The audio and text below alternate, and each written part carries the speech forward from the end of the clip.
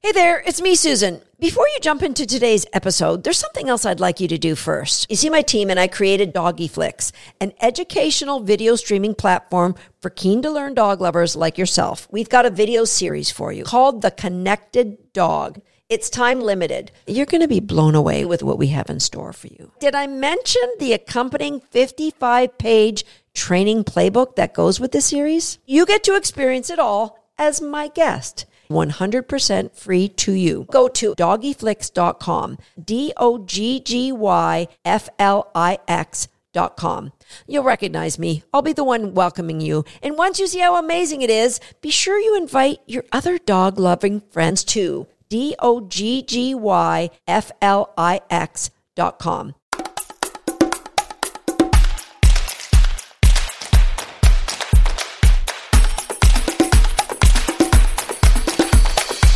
If you've ever wondered why I don't teach a cue, watch me, or how I end a training session, or even how I use a bait pouch in training, today is your lucky day because I'm going to answer 5 questions sent in from podcast listeners. Hi, I'm Susan Garrett. Welcome to Shaped by Dog. And let's get rolling. Thank you for these questions. First question is, Susan, why don't you train the cue Watch Me? Now, Watch Me is a cue that is intended to have your dog give you their attention so that, you guys can basically lock eyes. And I teach the opposite. So I want my dogs to focus on work and my students' dogs.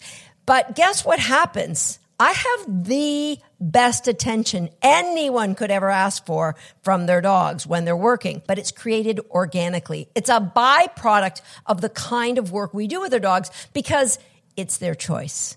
And when they choose to look at me, especially when I'm out walking, then I'm going to reward them. And of course, in the sport of competitive dog obedience, I will get them to target a certain location on my body. Again, it's not my eyes. I want them targeting a little lower. So I don't teach it, but I do have it. And the reason I don't teach it is with most of my students, or not my students, but what I see when I see people who teach Watch Me, they tend to use it inappropriately. They tend to use it as a reinforcement when the dog is doing something inappropriately. So if the dog starts, looking off at another dog, they'll say, watch me, heads up.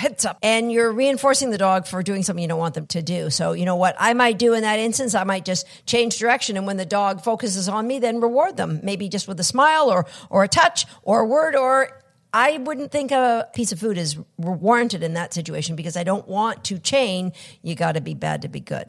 All right, super good question. But really, we have great attention, but it's all developed organically when you play all these games of choice that we do. Second question, I've heard it advised that you should keep your treat pouch in a variety of different locations on your body. What do you have to say on the subject? I think that's a great idea, but I'll go one even better. I have 3 different types of bait pouches that I may use. One is a silicone pouch. One is one of those pouches that snaps closed that I wear around my waist. I wear them all around my waist. And the third one is like a apron. It's got a lot of different compartments. That one we tend to use just for body work when we're doing fitness type stuff with the dogs. So I have 3 different bait pouches. However, I rarely use them in dog training. I use them, like I said, for fitness work, and I use them when I'm going for a walk. I'll often use a bait pouch then, one or the other, but not always. I don't want my dog's behavior to be attached to if they see, oh, look, she's carting the cash today, so we can be on our best behavior. I want that good behavior to be associated with just being with me, not with any chance of getting reinforced. Therefore, I will carry reinforcement in my pockets, and I know that's something a lot of people avoid because they say, oh, my dogs chew. If I leave my pockets hung on the back of a chair, my dogs will chew the pockets. Well, that's a case of it's your choice, right? And how many 30 years of training dogs? I've never had a dog chew a hole in a pocket. So that's just a matter of teaching a dog it's your choice, right? And living, it's your choice in every day of your life. So I'll have food in a pocket when I train, possibly in a bait pouch, not too often. Most often I'll have it in like a bowl, and I'll put the treats on the floor or on a low table, depending on what activity that I'm training my dog to do. So the key, I think the most important thing is variety. Don't let your dog fall in love with, Yeah, she's locked and loaded. I see it's there, so I can work now today. We don't want that to happen. Okay, another good question. Question number 3. How do I avoid my puppy chewing their bed in their crate when I'm not home to supervise it? Well, is anybody else at home? Because if the puppy is alone, then the answer is you can't. It's impossible to supervise when you're not there, or it's impossible for the puppy to be supervised when no one's home. But if the question is, how can I prevent my puppy from chewing their bed in their crate, I'll give you a few ideas that I do. Number 1, what I find that puppies don't chew their beds right away. So some may. I have had one that did. I've only ever had one puppy that's ever attempted continuously to chew their bed. And that puppy went without a bed until they were about 5 months old. Most of my puppies don't. And I think it's because of this protocol that I use. And here's what I do. I keep a foam pad, a pad that doesn't have foam in it. It's a stitch blanket that's in the crate. So it gives them a little cushioning for the first few weeks, because it's more likely that they're not going to chew then. It's more likely that, when the puppies are wee, that they are going to be in the crate and tired and sleeping. Right? Now, in the X-Pen, I do have a nice big pushy, I've got a collection of dog beds, let's face it, I might have a bit of an issue. So I have a nice big cushy bed in the X-Pen, but they're only in that X-Pen when I'm somewhere in the room supervising. And if at any time I see the puppy put their mouth on the bed, that's like putting your mouth on me when we're tugging, and then that bed comes out of the X-Pen, and the bed goes for a little timeout. The puppy doesn't get a timeout, the bed gets a timeout. So the bed just goes away. I don't say anything to the puppy. I just take it out of there, and then there's other things you can play with in that X-Pen. There's always some sort of chewy thing that's age appropriate. There's some sort of toy that they can't ingest anything on. So there's things in there for the puppy, and of course, I'm supervising what they're doing there.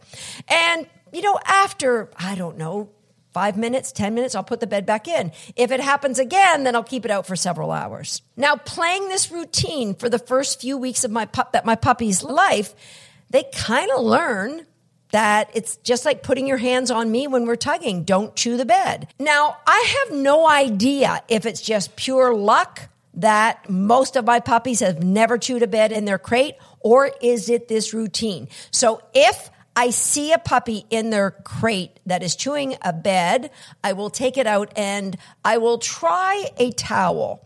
Towels are less likely to be chewed.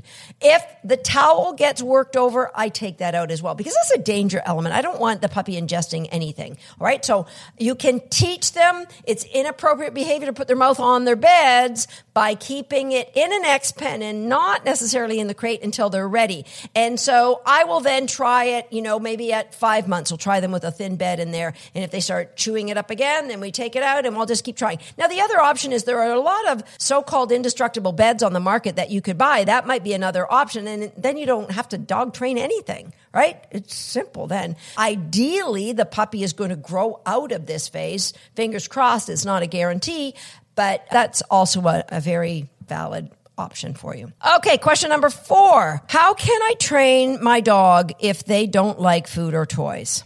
Now, there's several answers to this one. Number 1, you can train a dog without reinforcement. You can train a dog with punishment, which I'm assuming if you're listening to this podcast, that isn't an option for you, because it's not an option for me. But I just want to make it clear that there are trainers who are very proud of the fact that they don't use food or toys in their training. The absence of punishment becomes the reinforcement for those dogs. Right? I'm going to say that one more time. So when you're not in trouble, that means you're doing it right. All right? So I'm just going to get that one off the table, because if you're here, that's not a road you want to take, right? So we have a dog, we want to train with reinforcement, but they don't like food or toys. So if they don't like food or toys, let's look at that first. Most of the time when somebody tells me their dog doesn't like food, it's because food is not a scarcity. And what I mean by that is you either have food down for them all day long, you free feed. Take a look at podcast episode number 92, where I talk about that.